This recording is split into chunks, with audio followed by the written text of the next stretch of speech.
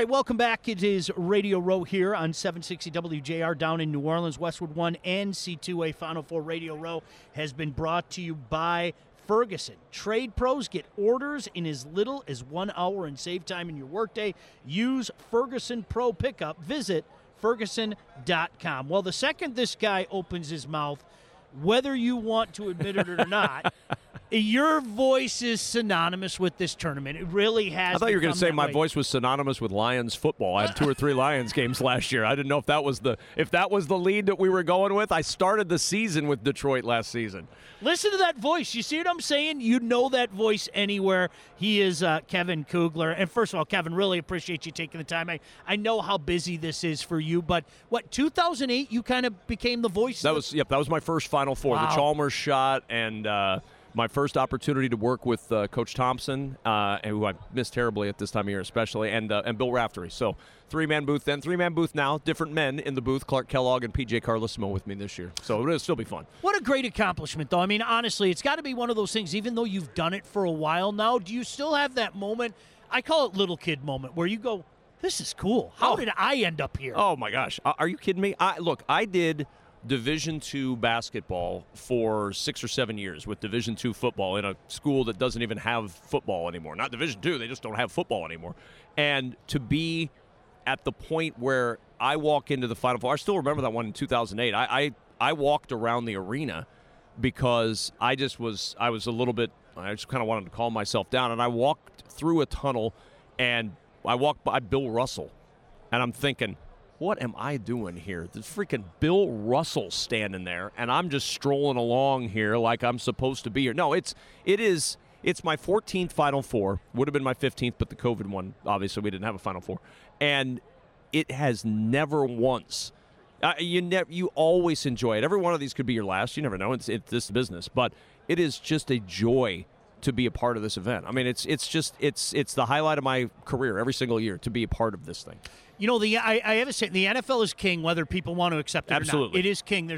There is nothing on the sports calendar like this tournament. And every March, we're reminded, whether it be from the play, whether it be a call that you make, every year we're reminded just how great this tournament is. It is just a fantastic spectacle of sport that lasts for 3 weeks, that is captivating. And people love the sport and the stories that come out of this sport during these 3 weeks. There is absolutely nothing like it.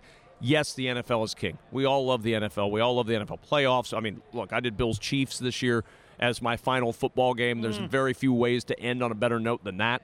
But it is hard to top the Final Four, the NCAA tournament as a whole. The first day of the tournament as a broadcaster is my favorite day of the year, because you go into it with this nervousness like, am I going to keep my voice for 4 basketball games in one day? And then every time you do, you kind of just sigh this huge sigh of relief when you walk out 13 hours later, think, oh my gosh, I made it. And then you don't speak for another 24 hours.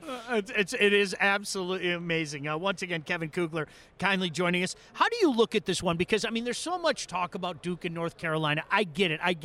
I almost get the impression, talking to some people, that you got Kansas over here going, hey, remember us? And Villanova going, yeah, you know what? Forget about that injury. We're a pretty darn good team. Yeah, it's a really interesting Final Four. It's the most compelling matchup or list of teams that I've had in a Final Four. You don't have 4 blue blood teams like this, and people will argue if Villanova's a blue blood or not. I will argue to my last breath that Villanova now is a blue blood program. Agreed. Certainly Kansas, Duke, and North Carolina are, but Villanova the last 15 years has been one of the most consistent programs in college basketball, and Jay Wright is responsible for that.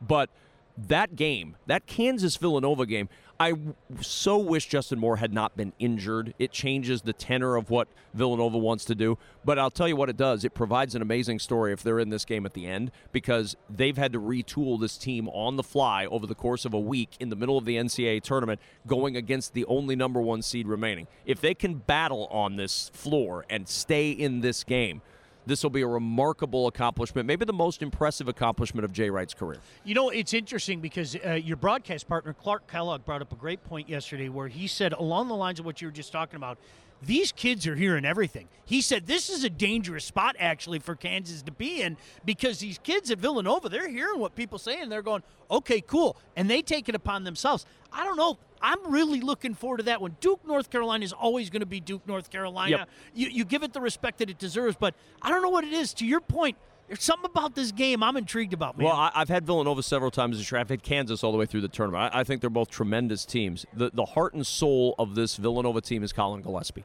If Colin Gillespie comes out, plays well, distributes the ball, runs the offense like he does, if this gets into a tight game at the end, advantage Villanova. They're the best free throw shooting team in all of college basketball, and losing Justin Moore does not hurt their free throw shooting ability. This is a really good team at the line. They're about to set an NCAA record. Nobody ever in the history of the sport has been better at the line than this Villanova team. If they can stay close, and the pace of this game will be such a key, if they can keep this game in the 60s, they've got a shot at this at the end.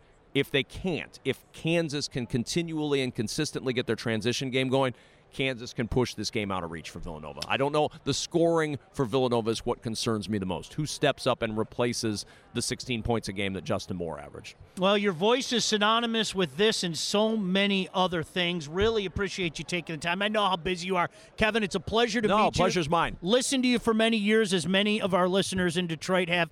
Continued success to you, and we'll be listening this weekend. Thanks. Sounds good. Kevin Kugler kindly joining us here, 760 WJR.